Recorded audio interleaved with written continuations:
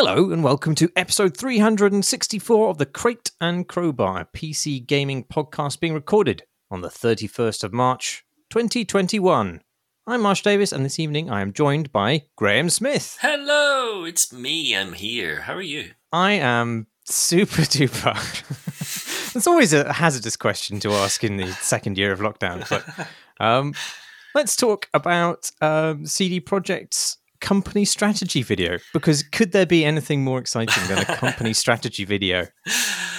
Yeah, it was 25 minutes long as well, and they put it out alongside, I think, like a PDF of about 35 slides. Wow. But I listened to a lot of these things, and this one had no particular product announcements in it. They don't usually, but as far as strategy videos go, or announcements or whatever, it was more interesting than most. It was a total response to Cyberpunk 2077's messy launch, basically, without ever really explicitly drawing the dots to it. You know, they never said, "Oh, Cyberpunk was a fucking mess, wasn't it? Let's try not to do that again, guys." But every point they went through basically was in some way responding to that. So, for example, they said that they're going to establish an independent engine development team and expand the responsibilities of their chief technical officer, which is presumably a response to the fact that Cyberpunk 2077 was really buggy. They said that they were going to refocus on creating a caring environment for their employees. They said they'd always cared about their employees, but now they were going to do so more so, which seemed like a response to the stories around mandatory crunch in the run-up to Cyberpunk's release. The kind of biggest news, before that, there was a change to marketing. They're going to stop talking about their games so long before launch, because obviously they announced a bunch of features for Cyberpunk 2077 that ended up then not actually being in the game, which is bad. And so, like the rest of the industry, they've learned that, hey, maybe we shouldn't do that. They say they might still tease projects, long before they actually launch, but actual detailed information will come much closer to launch. Which, all three of those things, really sensible decisions to make for a company of CD Projekt Red's size. There were a couple of other more interesting bits, though. One was they had previously said back in 2019 that their next big AAA game was going to be a multiplayer game, a standalone multiplayer game set in the Cyberpunk 2077 universe. When they first mentioned this, people assumed that it was a mode that was going to be in 2077 that would come after launch. And then they said, no, it's going to be a standalone thing. They've now gone back on that and said, it's not going to be a big standalone multiplayer game. Instead, what they're doing is they're refocusing their teams and growing their teams so that they can work on the Witcher stuff and Cyberpunk stuff simultaneously. And as part of that, they're going to develop multiplayer functionality into the engine so that they can add some sort of multiplayer element to all future games. Now, they didn't say what those multiplayer elements would be in any sense. Like, for all I know, they could be talking about adding online leaderboards or something and achievements, shareable achievements to their games. But I assume not. The previous assumption was that they were looking at GTA Online and thinking, hey, we would like to make hundreds of millions of dollars a year from something like that. So presumably they still have something in mind along those lines, but they're not working on like a big standalone project anymore. I suspect what was going to happen was that the Cyberpunk 2077 team was going to finish that game and then move over to building a new multiplayer game, and all the content teams would be focused on that, whereas that's not the case anymore. So that was pretty interesting. And then the parallel game development was the other interesting thing. They're looking to acquire other studios. They announced that they've invested in a Vancouver studio called Digitalscapes that they've worked with before, and they're looking to carry out more mergers and acquisitions and to hire a bunch of people so that they can work on both Witcher stuff and Cyberpunk stuff at the same time, and basically be a two franchise studio forevermore. Does that mean? I mean, did you get the sense that they are intending to produce a lot more content for specifically Cyberpunk 2077, or does this mean new games under that banner? There was no mention of like, oh, we're going to make Cyberpunk 2078 and we're going to make The Witcher 4 or anything like that. What they laid out explicitly was the next year of updates, which was for The Witcher, they're doing an augmented reality mobile game called The Witcher Monster Slayer. And for Cyberpunk, they're doing free updates and patches, and they're doing DLC, a bunch of free DLC that'll come out across the course of the year. And then they talked a lot about, building out those franchises in a more general sense. And so they talked about, well, we've got a Witcher anime series, we've got a Cyberpunk anime series, we're going to do more merchandise. And there was, next to the word merchandise, there was a little picture of a Funko Pop. Oh God. And so like they're talking in more general terms. Like they're basically saying, hey, we are a company that makes the Witcher stuff and Cyberpunk stuff, and we're going to do a lot more of both of those things, in whatever form that takes. Like presumably at some point down the line that's going to mean sequels or spin-offs for both those games. Do you relish that? Do you feel like that is a narrowing of their creative potential onto two franchises? I mean, by definition, it's an narrowing of their. Yes. I'm not a huge big fan of the Witcher games. Really, I feel like I might be murdered for saying that actually, but I've just never clicked with them. And I know everyone loves The Witcher 3, but I played it for like 6 hours, and that was enough for me. I would like more Cyberpunk, though. For all its flaws, for all its bugs, I had a lot of fun with that game. I would gladly take a sequel to that. Uh, a lot of people I know who really are into the Witcher games are sort of nervous at the thought that they would make a Witcher 4 because they felt like Geralt's story was done, and CDPR have previously said they don't intend to make any more games with Geralt. But at the same time, those same people are kind of hoping that that means that they'll do something with Ciri or one of the other characters, or do something else within that world, because everyone seems to like the space. I mean, how about you? Do you hunger? Do you lust after scar tissue and long-haired men? Well, I do like I did like Witcher 3 a lot. I mean, I don't know that I have a huge amount of loyalty to that fiction particularly, but I suppose it's inevitable that they return to it, and probably return to Geralt as well, given the success of the TV show. I can't imagine them losing the opportunity for that brand synergy. Yeah, I don't. Yeah, I don't know that just by virtue of those two fictions, I will be on board with whatever they do. I would be more interested in hearing about something completely new and different from them. It does seem like they're following a model that exists now. Like, obviously, Rockstar have Grand Theft Auto and they have Red Dead Redemption, and they used to do stuff like Bully and fucking Rockstar Table Tennis and LA Noir to some extent. But they seem to have boiled it down now to just, no, we just TikTok between these two games. And Bethesda, obviously, likewise, between Elder Scrolls and Fallout for the last 10, 15 years, have just bounced back and forth between those two. Although I know they're now working on Starfield, the sci-fi one. And so I guess I'm not surprised that CDPR are kind of following in those footsteps and saying, hey, we're going to focus on these two things. But there was something really exciting about the fact that they were making Cyberpunk. Like, part of the reason why people got pumped by that was, hey, this is a big studio that have done exciting things with the Witcher series that is now trying their hand at a different genre.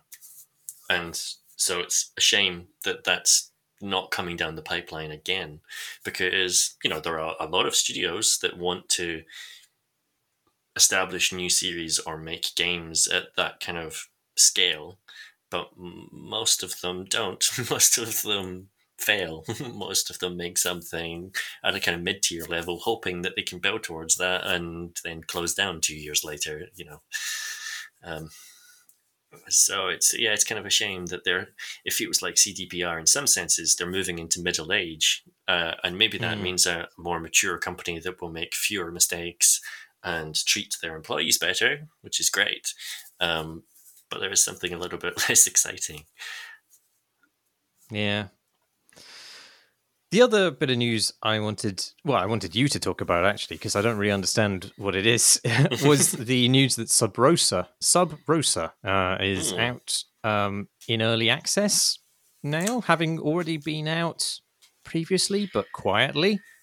Yes. So I'm pretty sure I bought Sub Rosa direct from the developer. It's made by Cryptic Sea, which is just one person as far as I know, or it used to be just one person, Alex Austin.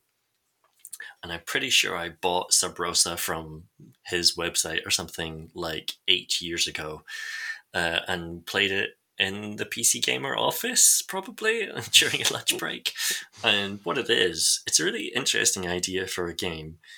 It's set in an open world city. It's a multiplayer game where you form teams, and your team is given a mission to say go steal a disc from somewhere within the city. You break into an office or something like that and steal the disc with some information, and then you need to sell it to one of the other teams of players within the server.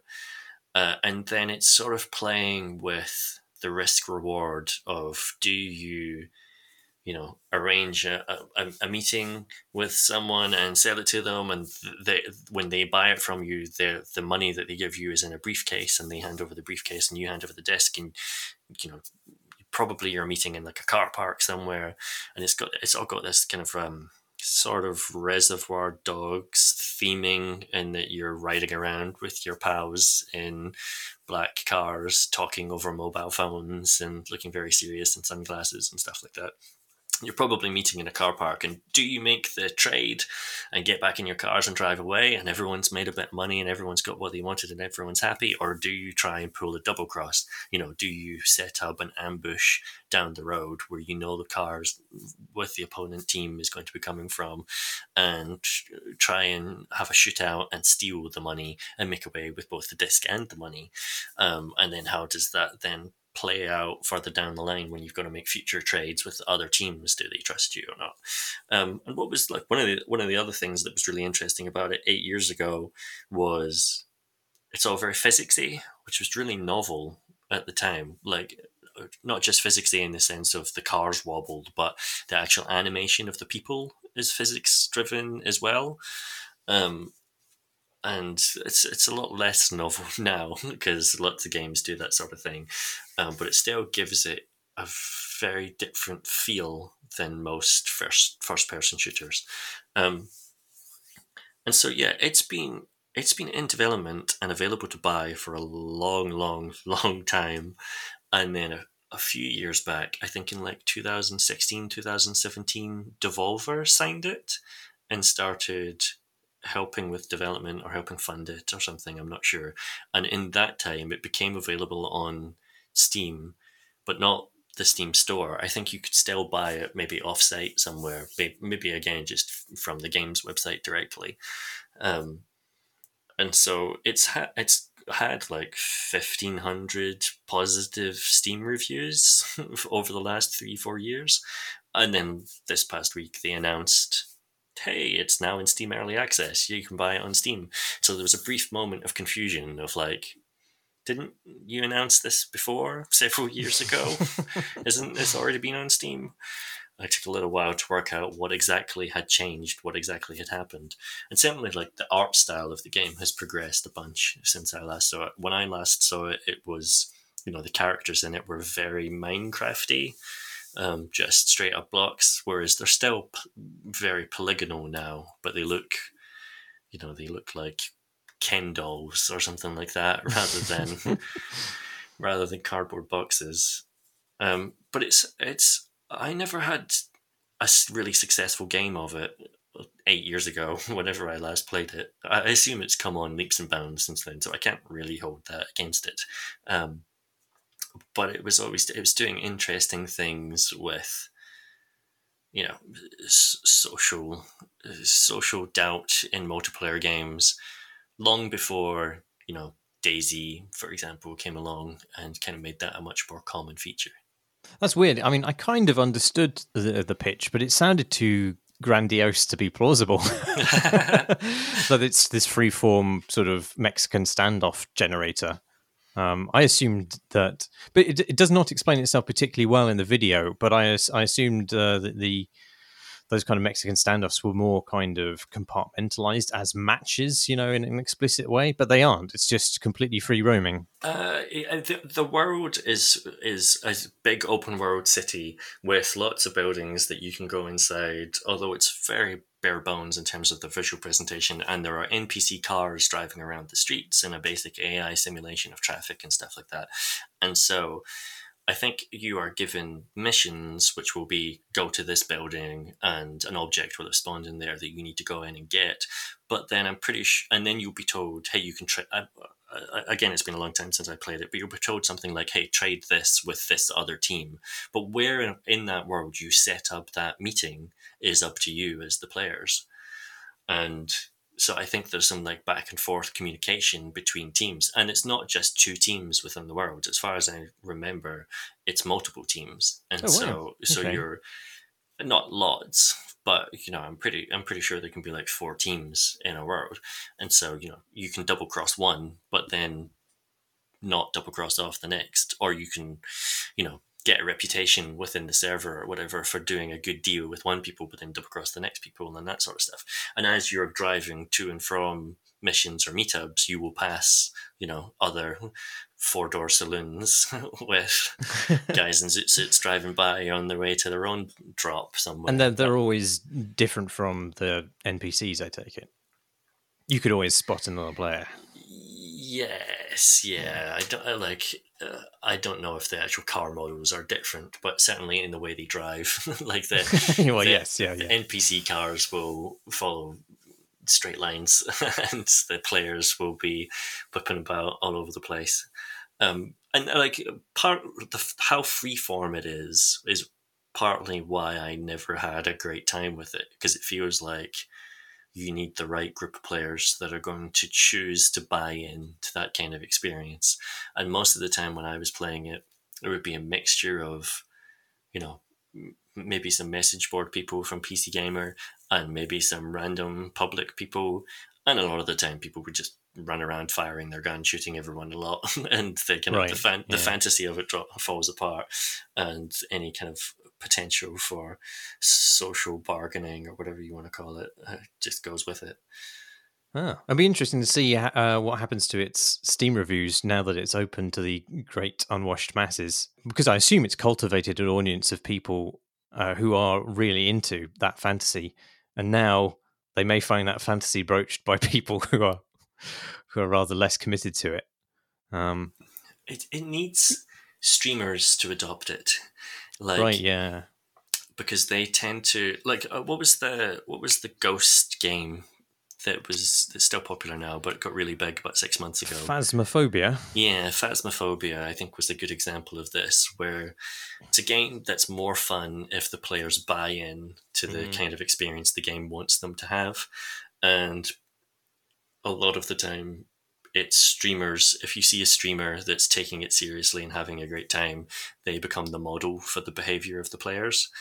And Sub Rosa theoretically should be a really good game for that. Like if you've got a streamer who's got like a community or some friends that they stream with, a lot like Among Us, they could climb into that game and have fun, physicsy, backstabbing japes, basically. And so I feel like if it takes off there, then the audience will follow with it. The developer Alex Austin, he's made a bunch of like interesting things. Do you remember Golf ? Nope. Golf ?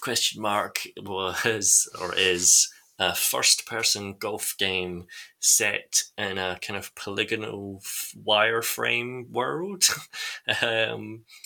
Really striking look, and first-person golf is pretty fun, and you've got a golf cart and you kind of zip around tracks. I think courses rather. I think you could play it multiplayer when it finally came out, I think he did a similar first-person hockey game, multiplayer hockey game, where each person on the rink on the ice was actually controlled by an individual person. That was fun too. He's done lots of physicsy multiplayer stuff, basically. We should give this a go. We should, and I bet we could get a good game going with the Discord community. Intriguing. I've also been watching Shrek. Wow. Okay. I just think this is funny, but I was bored at the weekend, and so I downloaded Wallpaper Engine. Do you know what Wallpaper Engine is? I've seen other people who are Steam friends of mine playing this, but I had no idea what it was. No. It's a utility rather than a game, but it's got like 300,000 reviews on Steam. It costs like £3 or something, and it's a tool that you run on your computer 24/7, which is why it does very well on Steam charts and stuff like that, because it's got 13,000 concurrent users or whatever. But it lets you have animated or interactive desktop wallpapers, and then there's a Steam Workshop, and so people can take any MP4 and turn it into an animated desktop wallpaper, or create little scripted things that respond to your music or your mouse position, with that sort of stuff. I don't really care about my desktop wallpaper. Most of the time I don't have a desktop wallpaper, but I was bored and I was poking around, and there's over a million things on the workshop for this game. It's incredibly popular. As far as I can tell, about 999,999 of them are just anime girls. But one of the first ones I found was Shrek, the movie Shrek. In a legal form? In illegal form. Right. A 92 megabyte download of the entire movie with the title The Entirety of Shrek, but for Wallpaper Engine. And it'd been up there since December. It had over 300 reviews, a 5-star rating. And yeah, it's just the entirety of Shrek. And I'm sorry, you're not joining the dots between seeing that and deciding to download it. How did that little transition occur? I was just curious. I pressed the subscribe button, and so it's actually on my desktop now. So if I minimize all the windows on my computer, it will start playing Shrek from wherever I left off when I last was watching it. It's not a bad way to watch the film either. Like this, you can't rewind it or fast forward it. It's a desktop wallpaper, like I say, so there's no actual movie controls to it. But there's something quite pleasing about when you're doing tasks, just occasionally watching 45 seconds of a film that you forgot was playing in the background at all times, basically. It's been deleted from Steam now because I told the world about it. So it's been there for 4 months or whatever, and I've destroyed it. I've destroyed the thing I enjoy, which I knew was going to happen. And it's just that this should have happened. But it amused me that it was on there, and the fact that there's over 1 million things on the Steam Workshop and next to no moderation, seemingly. Oh God, I'm worried about what else is in the Steam Workshop when people are just uploading MP4 files, basically. Jesus Christ. Well, that sounds like a massive waste of time. But I'm glad you found recovered some joy from this. How does Shrek hold up as a film? I've only seen about 30 minutes of it on my desktop wallpaper so far. It's okay actually. Like, I haven't seen it since I was a teenager when it first came out. But yeah, I enjoyed that first 30 minutes. What are your memories of Shrek? To be honest, they've been completely co-opted by all the subsequent memes. Yeah, that's how I felt. I can barely remember it at all. I can remember incredibly poorly done machinima versions of Shrek, but that's about it. Yeah, that's all I remembered. And like 2 or 3 jokes from it or something that the internet has driven into the ground, and the fact that it's got that Smash Mouth song in it, and so that it was actually like those 30 minutes form a coherent narrative experience. I'm like, oh, okay, that's quite good. What have you been playing though? I've been playing Dépaneur Nocturne. Actually, can I just say how fucking insane it is that Microsoft haven't adopted the hold key to bring up accented alternatives to letters, which is the functionality on macOS. You just hold down an E and it brings up all the different options. Just sliding in that complaint at the top of this. Just, start with a sour note, I always say, because it will make what follows that much sweeter. Yum. I don't know. What is this game? Yeah, that's a good place to start. It's well, let me tell you who it's by. It's a game by Co-op. That's Co-op with a K and an underscore instead of a hyphen. And they're a cool studio based, I think, out of Montreal, in as much as anybody's based out of anywhere at the moment. And they make these kind of gorgeously art-directed digital toys and delights. I would bracket them as, possibly unfairly. They're also making Goodbye Volcano High, which I think is a sort of talky adventure game, which looks a bit like Life is Strange, but you can kiss pterodactyls, which is presumably the exact pitch that got it greenlit. And Dépaneur Nocturne is what they deem to be a co-op mini, which is to say it's a very short form budget game, perhaps more experimental, which in this case means that it's more about the experience and the mood that it evokes rather than being some sort of intricately interactive thing. And the premise is that you are some sort of bipedal creature. You have moved to a new town, and in the evening, before your partner returns from work, you have snuck out onto the city streets to buy them a gift to help them settle in. And there's only one shop open, and it's full of these eccentric objects which you can bring up to the counter to have described to you by the anthropomorphic salamander who works there. And then you decide to buy one or several of them, and you go home and you present them to your partner, and they like them, and that's it. That is the whole game. And it's absolutely lovely. You can like change the radio station in the shop, and you can pet the cat. And there is one other thing I really love about it, which is that when you go back when you go into the shop for the first time, the assistant greets you with a bonsoir, and you can either say bonsoir or hello. But if you pick the former, they will continue speaking to you in French. And I was momentarily panicked by this because I thought I'd like hard lock the game into French mode, which my GCSE probably couldn't quite cover. And so I immediately kind of looked in the menus to see if I could switch back. But there was nada. Or rather, rien.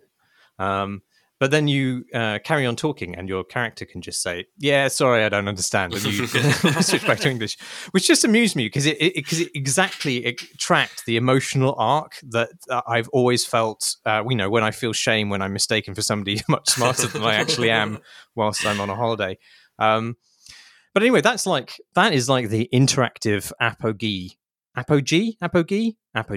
of the game, really. Like, it looks beautiful, like all their games, and the items are pleasingly odd, and it really captures that feeling of like finding a strip lit pocket of intimacy in a city at night when all the streets are empty and deserted.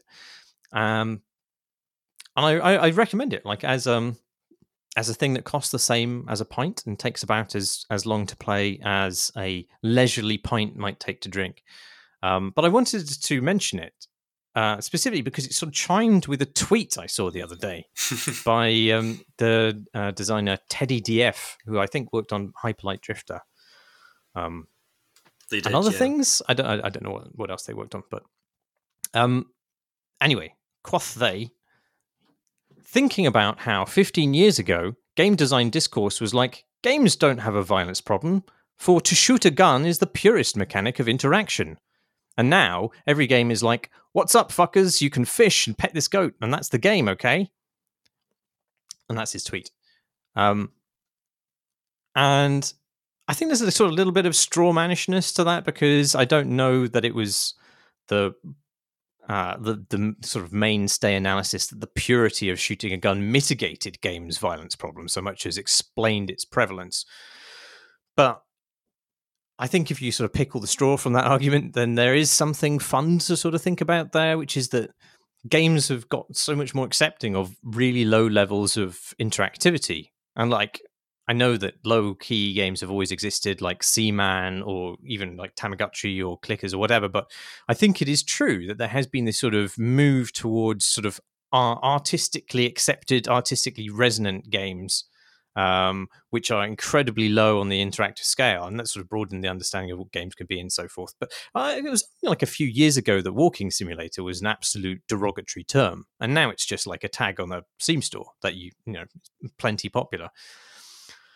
And I don't know, I just sort of wanted to know what you thought about this, because I obviously there's one thing that's changed, which is that there are just more low interactivity games pitching their tent now, because the tools sort of preference that as the barrier to entry overall gets lower. And presumably those games you sort of need to make a case for their existence by going beyond the allure of the interactive complexity that they don't actually have. But do you feel like there has been a sea change in this regard? And did you know when it happened? And is it because of demographics, or is it because of the tools, or is it just I don't know, better writing? All of the above, probably. Like, there's definitely been a change in this. I feel like there's different trends. When I got into games journalism, for example, back in 2005, a lot of the conversations in PC gaming around that time were about concerns of consolification of video games, that our beloved PC games were being dumbed down in the effort to make them more accessible.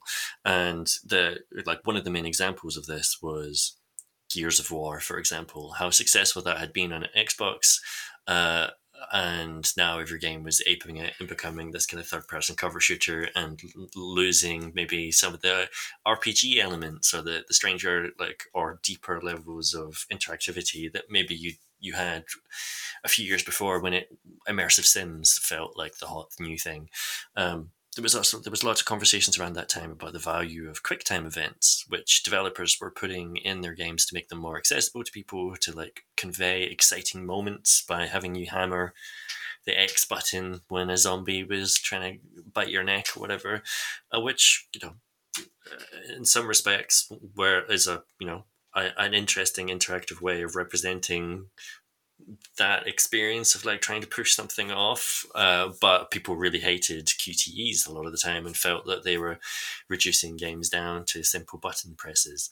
But it felt to me like that period there was a lot of insecurity about what games were and where their value lied, and this fight between cinema and interactivity, and whether games needed to be super interactive in order to be justifiable as video games, as opposed to just being movies you watched with some QTEs spread across them.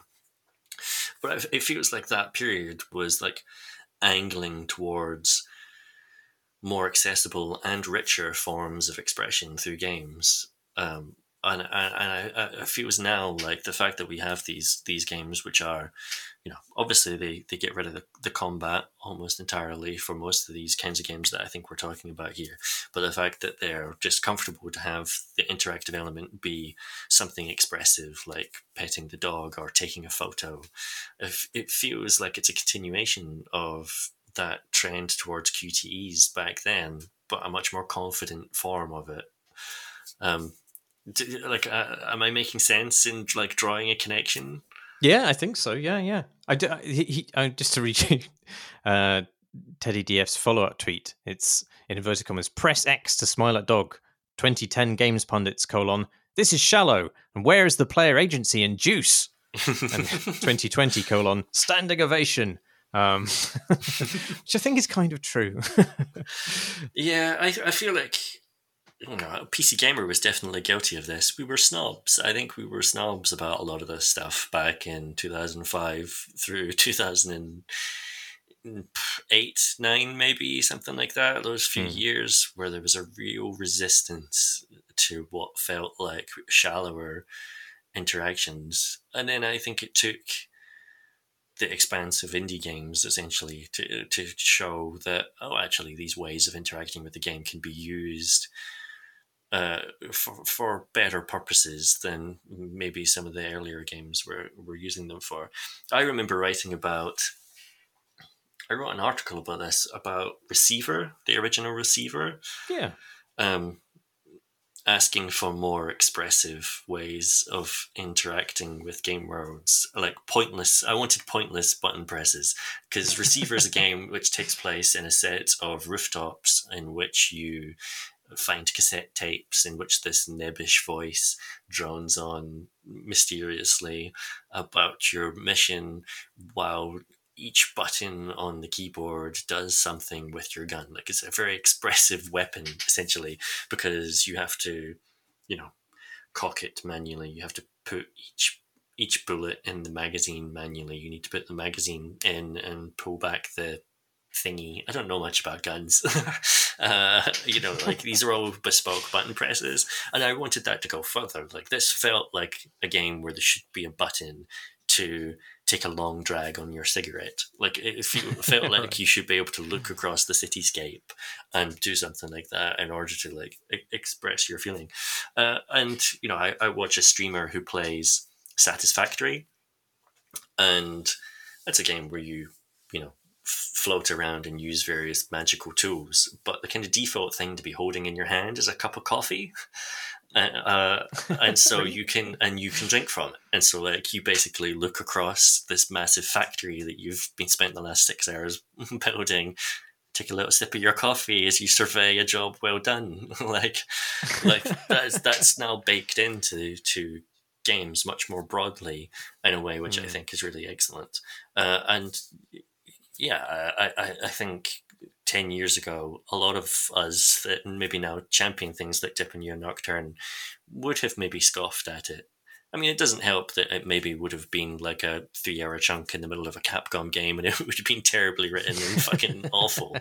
Uh, but I think those trends have actually worked. And I mean, again, I guess you can bring it back to BioWare.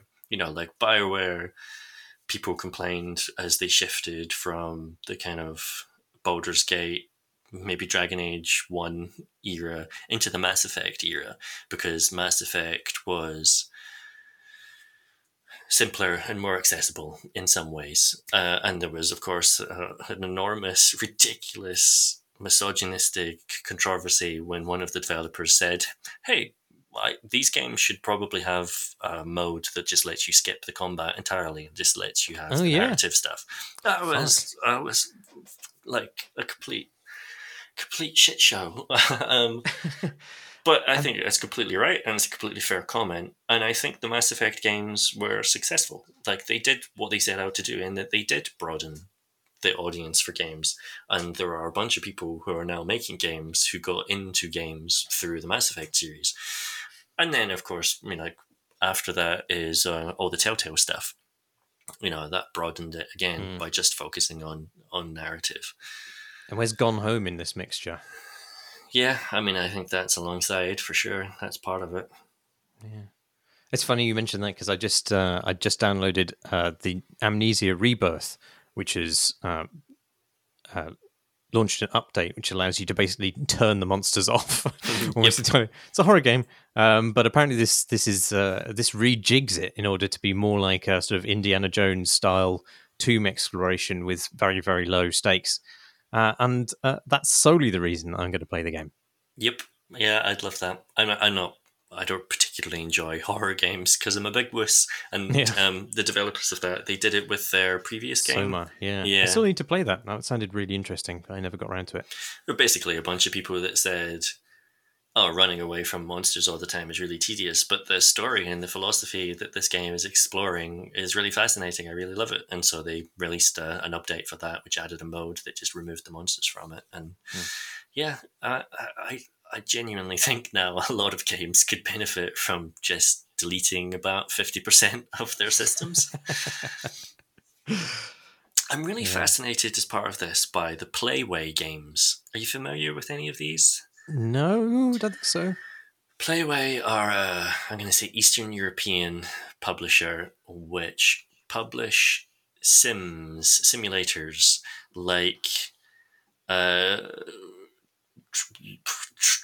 train station renovation simulator, and House Flipper is maybe Oh, the right. more popular one. That sort of Yes, stuff. I do. I am familiar. Yeah. And they do hundreds of these games, and they're games where you click to perform interactions, but there is no skill involved in the click, and you'll click on a wall to make a bit of dirt disappear from it, or you'll click 6 times before the dirt is gone completely.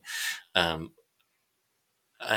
you'll do that kind of action. Everything is a click, basically. To pick up an object is a click. To use that object is a click. You just have to. It's all context sensitive, and there's almost no system beneath that. Like a lot of the animations are canned in a way that make the game seem almost fake.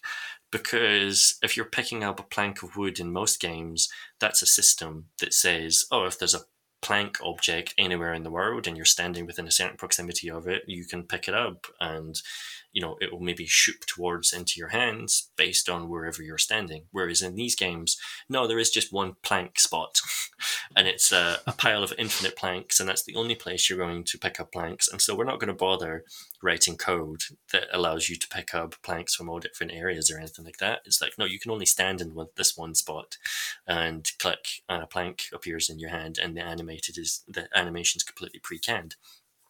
And then beyond that, there's almost no consequences to your actions. They're not games in which you can fail most of the time.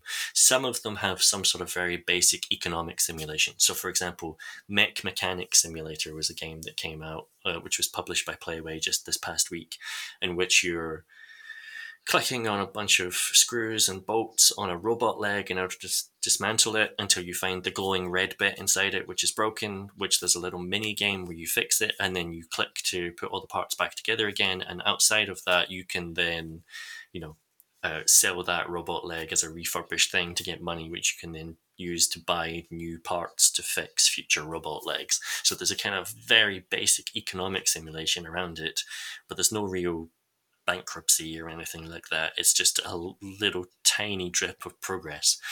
And I play some of these games and I watch trailers for these games, and they remind me of two things. One is like the kind of fake video game that would get made for an episode of CSI, where it's like obviously not a video game. It's obviously just an animation studio who's had to knock something together that looks vaguely video gamey over the course of about 3-day deadline.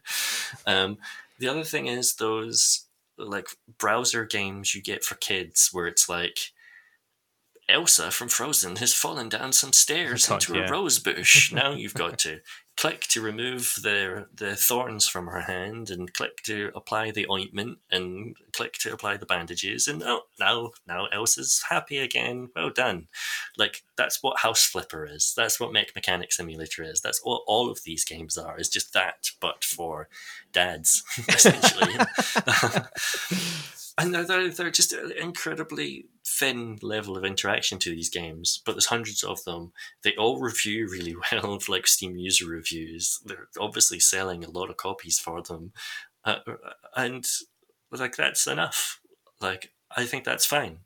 I don't necessarily want to play a lot of these games, or maybe any of these games myself, but I feel like I would have been really snobby about them and about their existence 10, 15 years ago in a way now where I sort of appreciate what they're doing and think they're successful at it. Mech Mechanics Simulator is also almost a game I actually want to play, is the thing. It's too basic for me, basically. But in terms of theming, I completely get it. They've got one which is airplane disaster simulator or something like that, where it's shows you a cut through of a 747 jet, and then something will happen, the cabin will catch fire, and then you've got to click to make decisions about what should happen, and either the plane will blow up and because you've made the wrong choice, in which case it instantly reloads, or you'll save the day and everyone on the plane claps.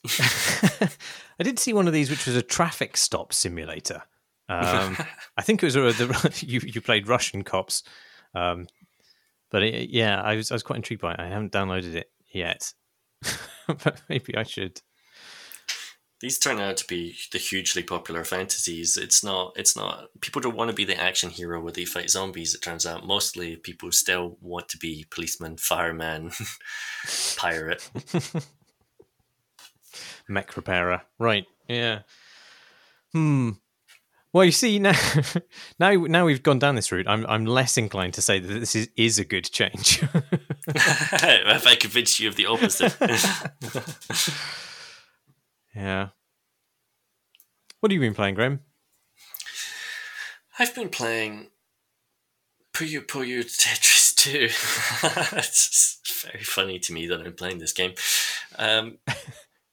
It's the most arcadey thing, the most video game imaginable, really. Puyo Puyo Tetris is a mashup of the two puzzle games in its name, Tetris and Puyo Puyo. They're both games in which you rotate shapes in order to make matches, and Puyo Puyo Tetris hangs them in a narrative framework via its story mode, but is primarily about head-to-head battles. And it sort of fixes some of my problems with Tetris. Yeah. Some of the reasons why I've never got into Tetris properly before. Have you got into Puyo Puyo before? I've played Puyo Puyo before, but I don't remember why or when. I feel like I must have played it on Mega Drive or something like that 20-something years ago. I don't think I have. Is it a match 3? Is that what it is? Or is it specifically about shapes? I don't know, because the things you're dropping into the grid aren't shaped bricks, are they? They're little blobs with faces. Little coloured blobs with faces, yeah, that fall 2 at a time. So there could be a green blob and a red blob connected to each other, dropping down, and it's match 4. So the shape of them doesn't matter, but they've got to be at least 4 of the same colour, connected to one another when they drop down. And I can't speak, because it's been so long since I've played Puyo Puyo, I can't speak to how this iteration of Puyo Puyo compares to the kind of classic iteration of it. But Tetris, to me, I've played probably dozens or hundreds of hours of Tetris over the last 3.5 decades of my life. Like, I played it originally on the original Game Boy. I played it on later Game Boys. I've played it a bunch on mobile phones. I'm not sure I've ever really loved Tetris. It's usually just been a thing to do in lieu of anything else. And I've never been good at it. Like, I don't know if all Tetris games do this, but what I remember of Tetris is you play it, you make some lanes, they disappear, and then eventually it gets too fast and I die. And like, is that your experience of Tetris? Are there lots of other Tetris games where it doesn't just get faster and faster and faster? Is that just a mode I was playing? You know, it's been a while since I've played it, so I don't remember if it's mode, but I do remember that I was never as good as my sister, and my sister completed it, if such a thing can be done, to the point where she got to see the dancing Russian men doing their jig, whatever it is. I remember there's a rocket that takes off or something like that. If you match 100 lines or something, I don't recall. But yeah, I was never very good at it either. I've never been good at Tetris. And I always felt like, well, I died because it got too fast. So I guess what I need to do is I need to learn to make faster decisions. Like, that's I guess where the skill of this game is. It's not just being able to make matches, it's being able to make matches at speed under pressure. And I would just not be able to do that. I would just die when it got too fast, basically. Whereas Puyo Puyo Tetris, the Tetris that's in that, doesn't speed up because it's all about these head-to-head battles instead. So you will have you can mix and match, basically. You can play Puyo Puyo versus Puyo Puyo, or Tetris versus Tetris, or Puyo Puyo versus Tetris. And you've basically got two boards side by side on the screen. You're playing one of them, your opponent is playing the other. You can play it in multiplayer, you can play these different characters that exist in the narrative mode, which I'll come back to, or you can play those same characters in just like head-to-head duels that exist outside of the narrative. And as you make, say if you're playing Tetris, as you match 4 lines, that will cause blocks to appear at the bottom of your opponent's board, so that they basically now have a bunch of jumbled up blocks that move them further towards the ceiling, that if they hit, it'll be game over for them. So it's a competitive thing. You're basically making matches in order to fuck with your opponent's board in order to cause them to lose. And therefore, it doesn't have to speed up. The equivalent for the Puyo Puyo game is that blocks drop down from the top. So you will, in order to fuck with your opponent's board, if you're playing Puyo Puyo, you have to chained matches, which is where you make a match happen, the Puyo Puyos drop down into a position which causes another match to happen, which causes more Puyo Puyos to drop down into a position which causes another match to happen. And if you can chain 3 together like that, it will cause, on a Puyo Puyo board, blocks to drop down from above. And so if you're playing Puyo Puyo and you're trying to make a chain and suddenly blocks fall down from above and cover up what you were planning, you're fucked. You've got to completely adapt. And to make those blocks disappear, you need to make matches in the spaces adjacent to them. So you need to very quickly change your strategy in order to clear the board of these obstacles, and then see if you're in a position to be able to kind of course correct and get back to the point where you can make a chain so that you can mess with your opponent again. And that kind of like back and forth means that there is a kind of still like pressure, but it's a much nicer pace. I enjoy that more of like, oh no, this happened on my board. I wasn't expecting it. I now need to correct for it. But everything is still going at the same speed. It's not just like an endless escalation towards death. And it's allowed me basically to work out things about Tetris strategy, and like where you should put blocks in order to leave options open to yourself that I've never been able to do before in any other Tetris game. And so that's been like fun. I've played this for like 2.5 hours so far. And the other thing that it has is this game has like 15 modes and an enormous complexity, and I have just described like 5% of the game. So let's go deeper.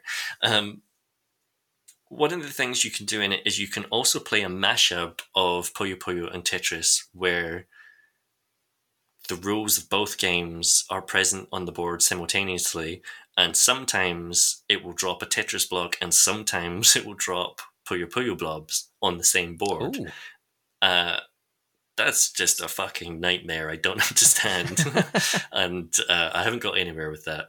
I haven't got anywhere with most of the stuff I'm now going to describe. Then there's the narrative mode, which is insufferable. It's all these kinds of anime characters. It's a Sega game. It's a Japanese Sega game with these kinds of anime characters, which are at a certain pitch, personality-wise, where they're all sort of teenagers or sentient balls. Really?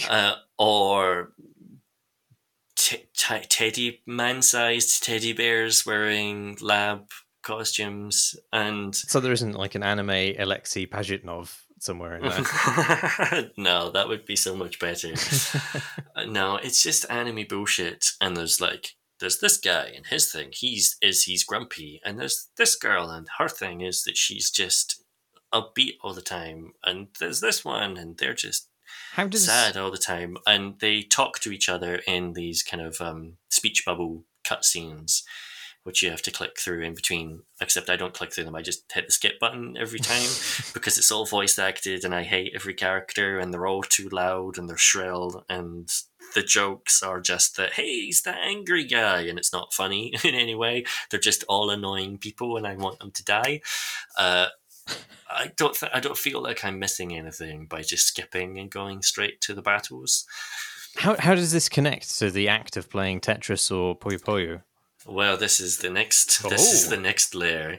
So during battles, you have these characters have stats basically. So like your little cutscene will be between, the schoolgirl and the teddy bear in a lab coat, and that will then lead into a battle where you are playing as different people, but maybe in this one, the schoolgirl against the teddy bear in the lab coat, and you have power moves that you can play and character stats, and so does your opponent, and they bear some effect over the things that you can do in the game. And I don't understand what those things are, because although there is a lot of dialogue and a lot of narrative, it's not no part of it that I've ever read has introduced the concepts of how to play any of the games. Like, not Puyo Puyo, not Tetris, not this version that combines them, not the RPG stat stuff and special abilities that sit around it. Instead, there's a separate mode called Lessons, which I guess is like a tutorial, but there's 160 lessons oh or something God. like that. And I confess, it's my fault, I haven't played those. So If I'm going to commit to having a learning session of 160 lessons, it's going to be something of more consequence than Puyo Puyo versus Tetris. I guess they're probably just head-to-head matches that are framed in some way that describes what the heck is going on, which is really what I'd hoped for from the single-player story experience when I selected that as the mode I would go for. But yeah, that means that there's also all this kind of character RPG stuff going on around it that it's unfathomable to me at this stage, despite the fact that I've played 2.5 hours of it. Don't know what the abilities are. I know I can press right trigger in order to make an ability happen, but I don't even understand what happens when I press it. Like, there's an effect on screen and a character dialogue line, but I can't find any consistency between the actions I'm doing and what then happens. But this is not dulling my enjoyment of the game too much. How? Because Tetris and Puyo Puyo are both pretty good games, and I like the head-to-head version of it. Like, I would quite happily strip away the other stuff. And in the shallow end of the game that I'm playing in at the moment, my opponents don't seem to use special abilities that often. So I don't feel like I'm missing anything too much by the fact that I'm not using them either. Like, I feel like I'm just playing a kind of competitive puzzle game, and I quite like the puzzle game, and I like that it's competitive rather than some of the systems that these games would normally use in order to escalate the stress of that experience. And so that's been pretty nice. I don't know if I'll keep playing it, mind you, but it's been a pleasant 2.5 hours, more or less. They should have kept that entire irritating cast of characters, but made the narrative motivation that when you play against them, you're piling bricks onto them until you slowly crush them and pop them like that girl in Akira. I've seen Akira so many times, and every time that moment is just... Yeah. Well, like, Sonic is... I don't know if he's in a DLC or if he just turns up later in the game, but because it's a Sega game, Sonic is in it, and I hate Sonic, so I would be well up for... I'd pay 50 quid to crush Sonic with bricks. Yeah, or just, he can survive. I'm just bricking him up behind my living room wall. Yeah. I do hate Sonic. I shouldn't hate Sonic as much as I do. But no, I think that's rubbish. Healthy. Leave him behind the chimney breast for Wallander to discover in 20 years' time or something. I've got two tabs open in my browser that I've had open for about 4 months, and I can't bring myself to close them. And one of them is a Shadow the Hedgehog burger, where the bun is black, and there's a JPEG of Shadow the Hedgehog printed on a slice of cheese. And the other is a Sonic curry, which is like rice alongside some sort of miscellaneous blue sludge. And it just looks like they've put Sonic in a blender and served him up with rice. I do remember going to the Trocadero in London, which at the time was a Sega-owned arcade, was part of it. I remember they had a novelty popcorn vendor where one of the flavors was hedgehog. I feel like they're not thinking that through. You wouldn't catch Nintendo selling plumber flavored food, would you? Shall we do questions from questions? Yeah, let's do it. Frederick says, "Hello, Creighton Crows. With Baldur's Gate 3 slowly creaking open, I have a question to pose you. Why are computer RPGs so obsessed with constantly obsoleting my gear by giving me new, essentially identical swords and helmets with bigger numbers? Is it all the fault of WoW and Diablo, or is there a deeper reason? I've never enjoyed this gear recycling process, and it's one of the things that put me off Divinity Original Sin. What's wrong with a good old equipment list from D&D and other role-playing books? What are your best examples of role-playing games that don't do this, and that make finding magic items rare and special occasions? Cheers from Frederick, aka Fredericks on Discord." I've got two answers to this question.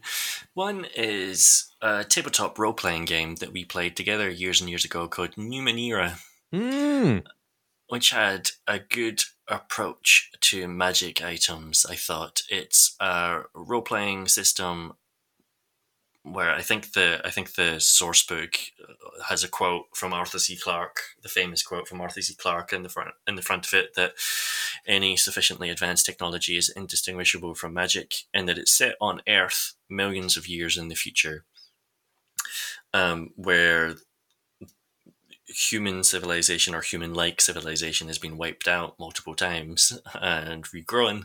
And so as you're traveling around the world, you will encounter objects that may be magical, or they may be science fictional, or they might be from our present era of history. But in any case, they strike the people in that world as strange alien artifacts that they've never seen before. They don't know how they work. They can't fix them if they break.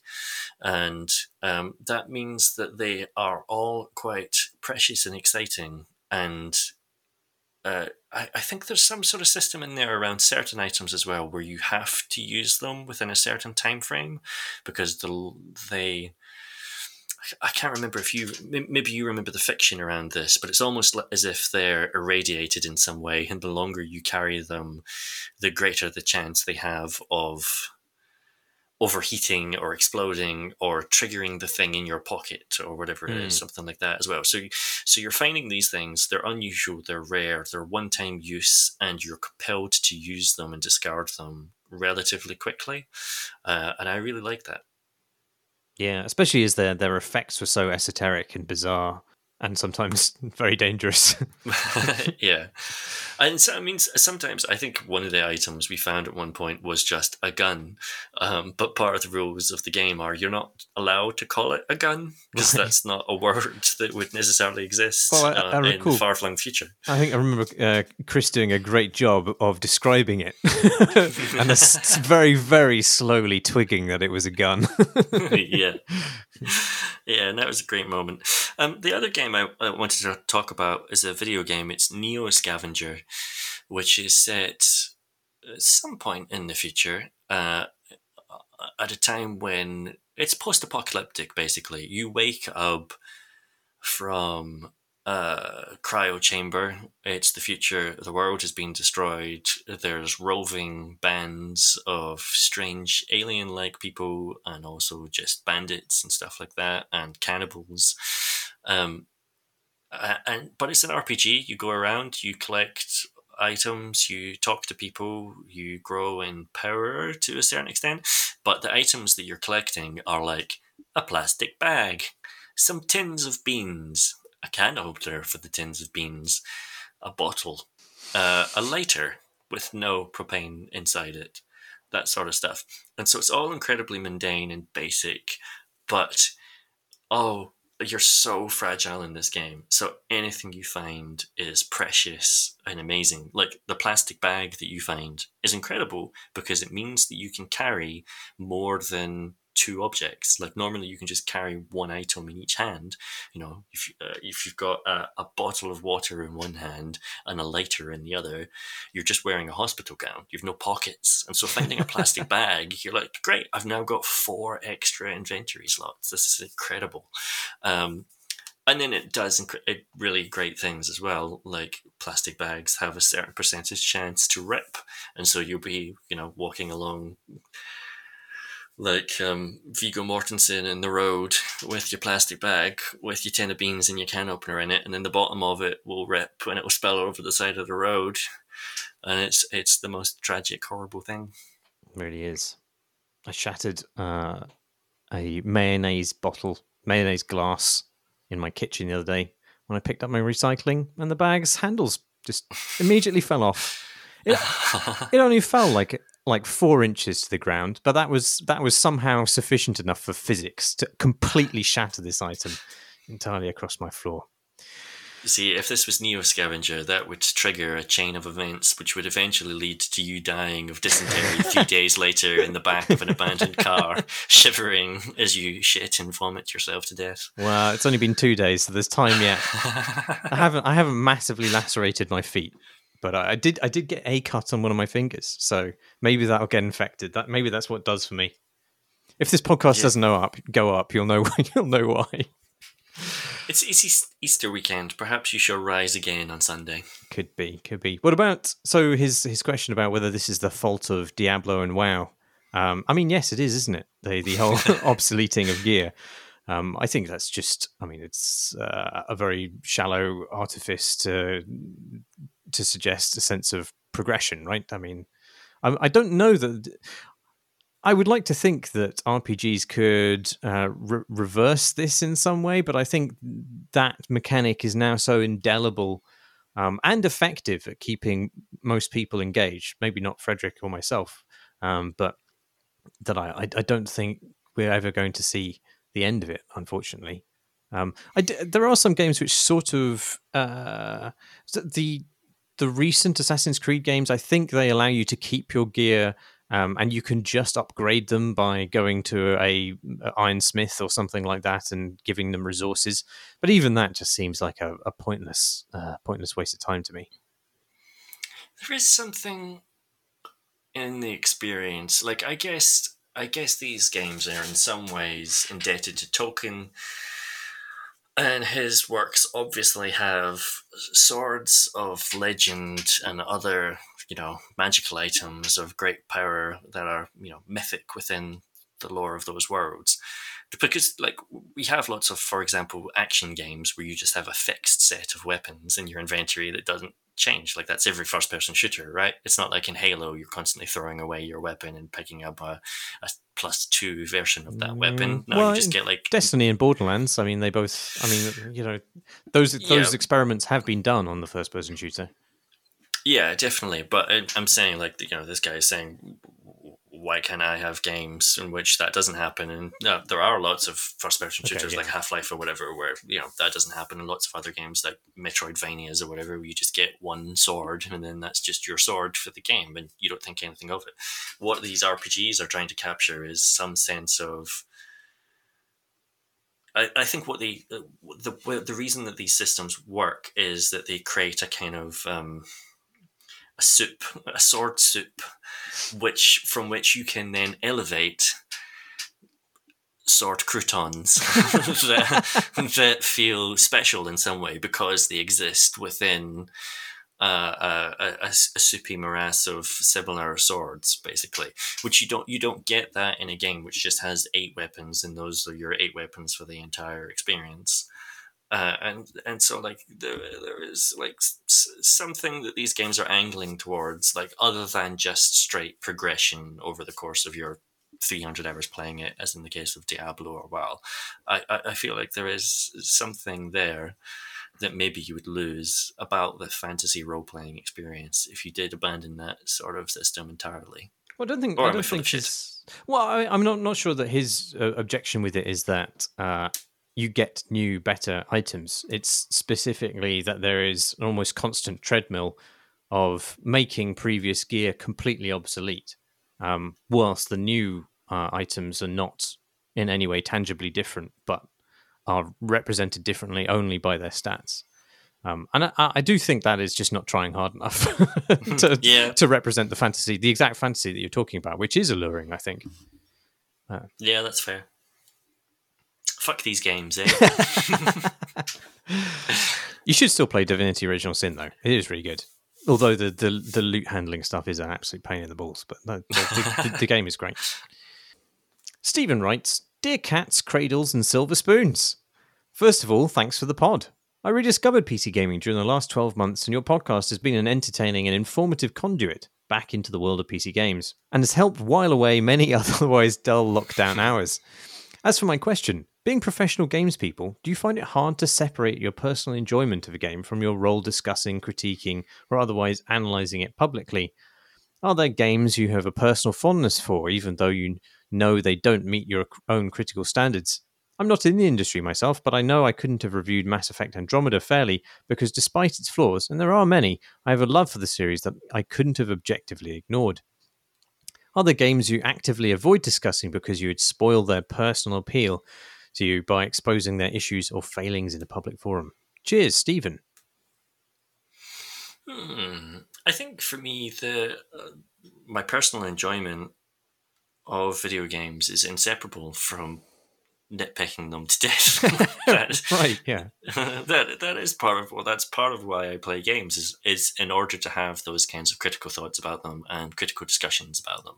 So even if I didn't do this as my job, I would still be thinking about and approaching these games these way. And in fact, the reason I do this as my job is that I couldn't help myself.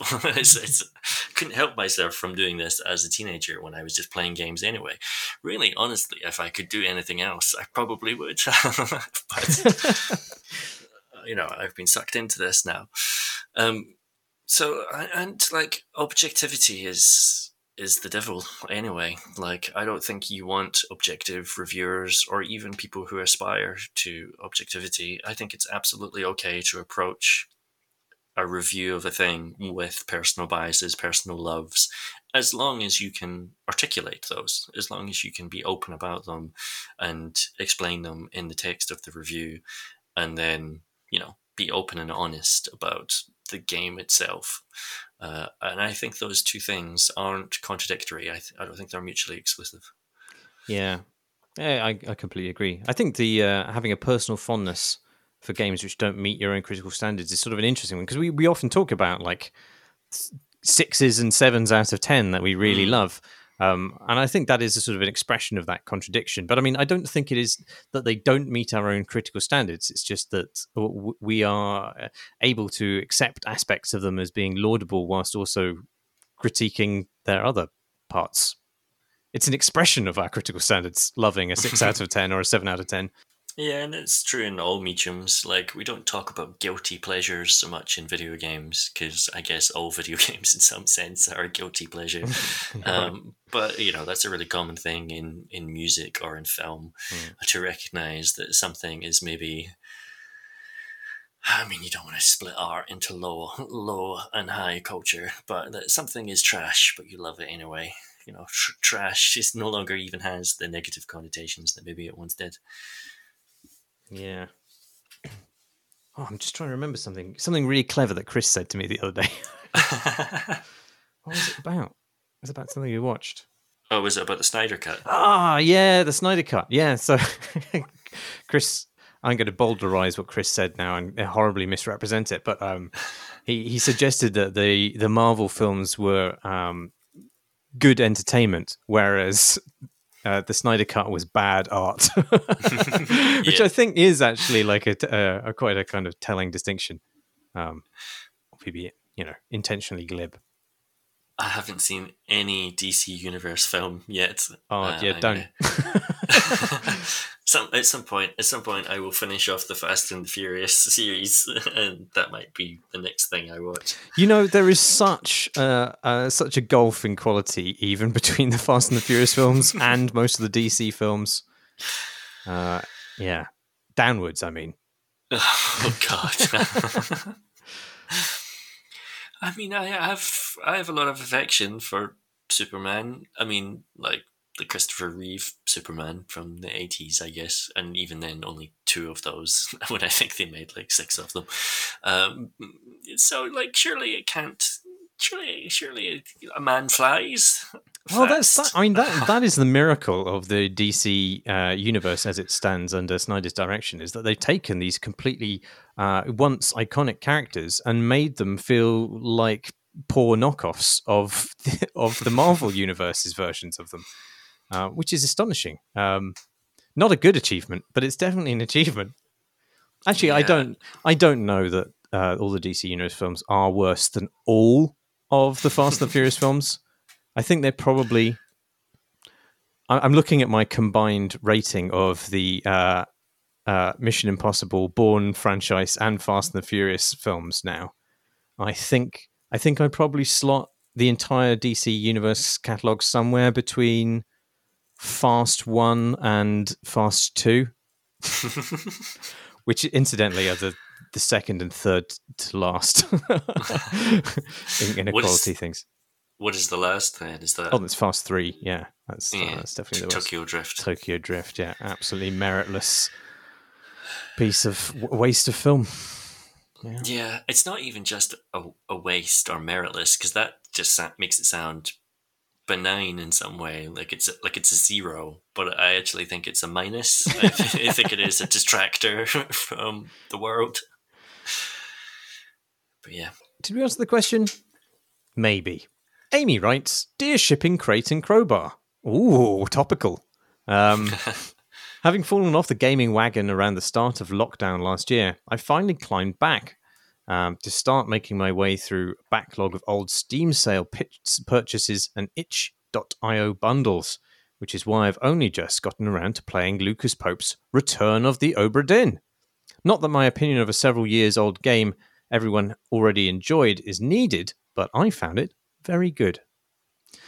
Anyway, just after I completed the game, the BBC started screening the adaptation of Dan Simmons' The Terror, itself also a few years old now, and whilst it was in no way planned, the two have made a perfect double bill, sharing themes of colonial hubris, death, and boats, among other similarities. I'm sure I would have enjoyed the series regardless, but coming just after I finished my playthrough of Obra Dinn, where I'm still so familiar with the ship's layout and the different roles of the crew, I think has made a big difference in how I've enjoyed it. The inside of a ship of that era doesn't feel so alien to me, and I understand it better as a place where people lived, worked, and died than I would have before. And nothing makes horror hit harder than empathy and comfort. So, my question: what multimedia double bills have you come across? In whichever order, a book that feels different after a particular game, a game that partners perfectly with a film, a play, a documentary, or anything else. Enjoying the pod as ever, Amy. so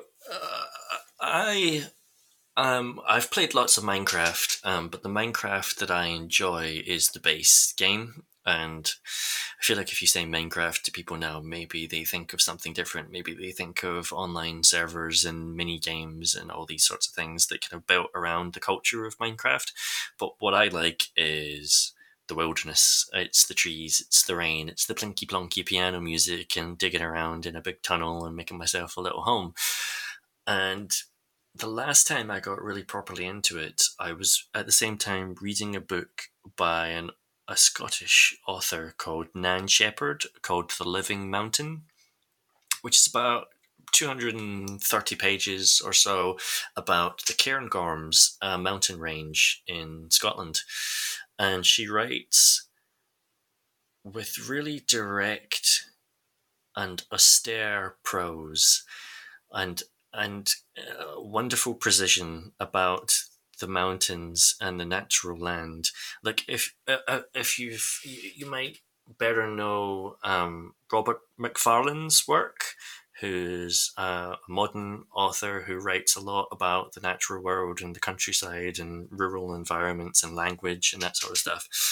And he has been influenced by and is a huge fan of Nan Shepherd. She wrote The Living Mountain in the 70s, and it's a really wonderful book, and it will give you a new appreciation of of hills, and it gave me a new appreciation of Minecraft. It was a really wonderful pairing, basically, to read that book alongside.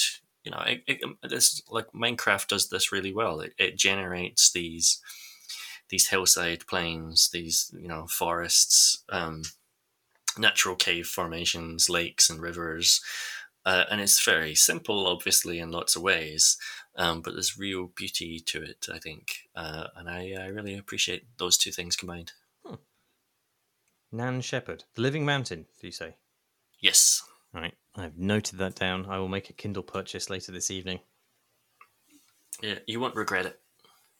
I think I've already recommended this several times on the podcast, but I recently paired Manifold Garden with Piranesi, and I think that was a very enlightening combination in both directions, actually. But if you're into aquatic murder mysteries, then The Devil in the Dark Water is a fun book by I can't remember his name, Stuart something. But yes, that will also give you strong Obra Dinn vibes, I imagine. And if you're not sick of naval action by then I can heartily recommend the entirety of the Patrick O'Brien authored series about Jack Aubrey and Stephen Maturin, who made their film adaptation as the Master and Commander series. But those are fantastic books, just amazing, just spanning so many years of a really interesting time in world politics, but also just with the richest characters really to have existed in fiction. Christ, that's a claim. Well, I think that kind of holds up. Like, I mean, among the richest characters, I should say. But I mean, like, there's very, very many books, and you see these people develop across the courses of their lives, and they are, scholarly and worthy novels in their own right, rather than being just like a trashy serial. Oh, I should read these. I saw the film. Yeah, the film's good, actually. I really like the film, but the books are great. I couldn't bring myself to finish because his last work, he died before he finished it, and it has been complete form, but I don't want to read it because I don't want to say goodbye. I don't want to say goodbye to those characters. There are fucking loads of books, though, so this will cost you a lot of money and time. But they are worthwhile. Do you have any others? The only other one that sprung to mind, and I feel like it's probably been talked about on the podcast before, but not by me, is Sleep No More. It's not interactive. It's a theatre experience telling the story of Macbeth, but it is staged across different floors and rooms of a building in which you walk around freely as actors play out different scenes in different areas, and you will walk through a space and you will stumble into a scene that's halfway in progress, and something will happen off into your periphery, and you will follow that, and it will lead you into a different part of the room where a different scene is playing, and it's very interesting in its own right, but it obviously has similarities to environmental storytelling in video games, loosely directed first-person shooters like BioShock or Half-Life, where their stories and scenes are playing out around you, but they can't control where you are standing in the room. You, as the camera, at any given moment, you can't quite obviously. Video games can be a bit more directed because your movement through a space can trigger a scene to start in a way that it can't in an actual physical space. But there are a lot of similarities in how those spaces are designed for Sleep No More, which I saw in New York, but I think it is or was available to watch in London once upon a time. I think they performed it there, and the same theatre company do other similar shows. But yeah, obviously, I couldn't walk around that space experiencing that without just thinking about level design, essentially.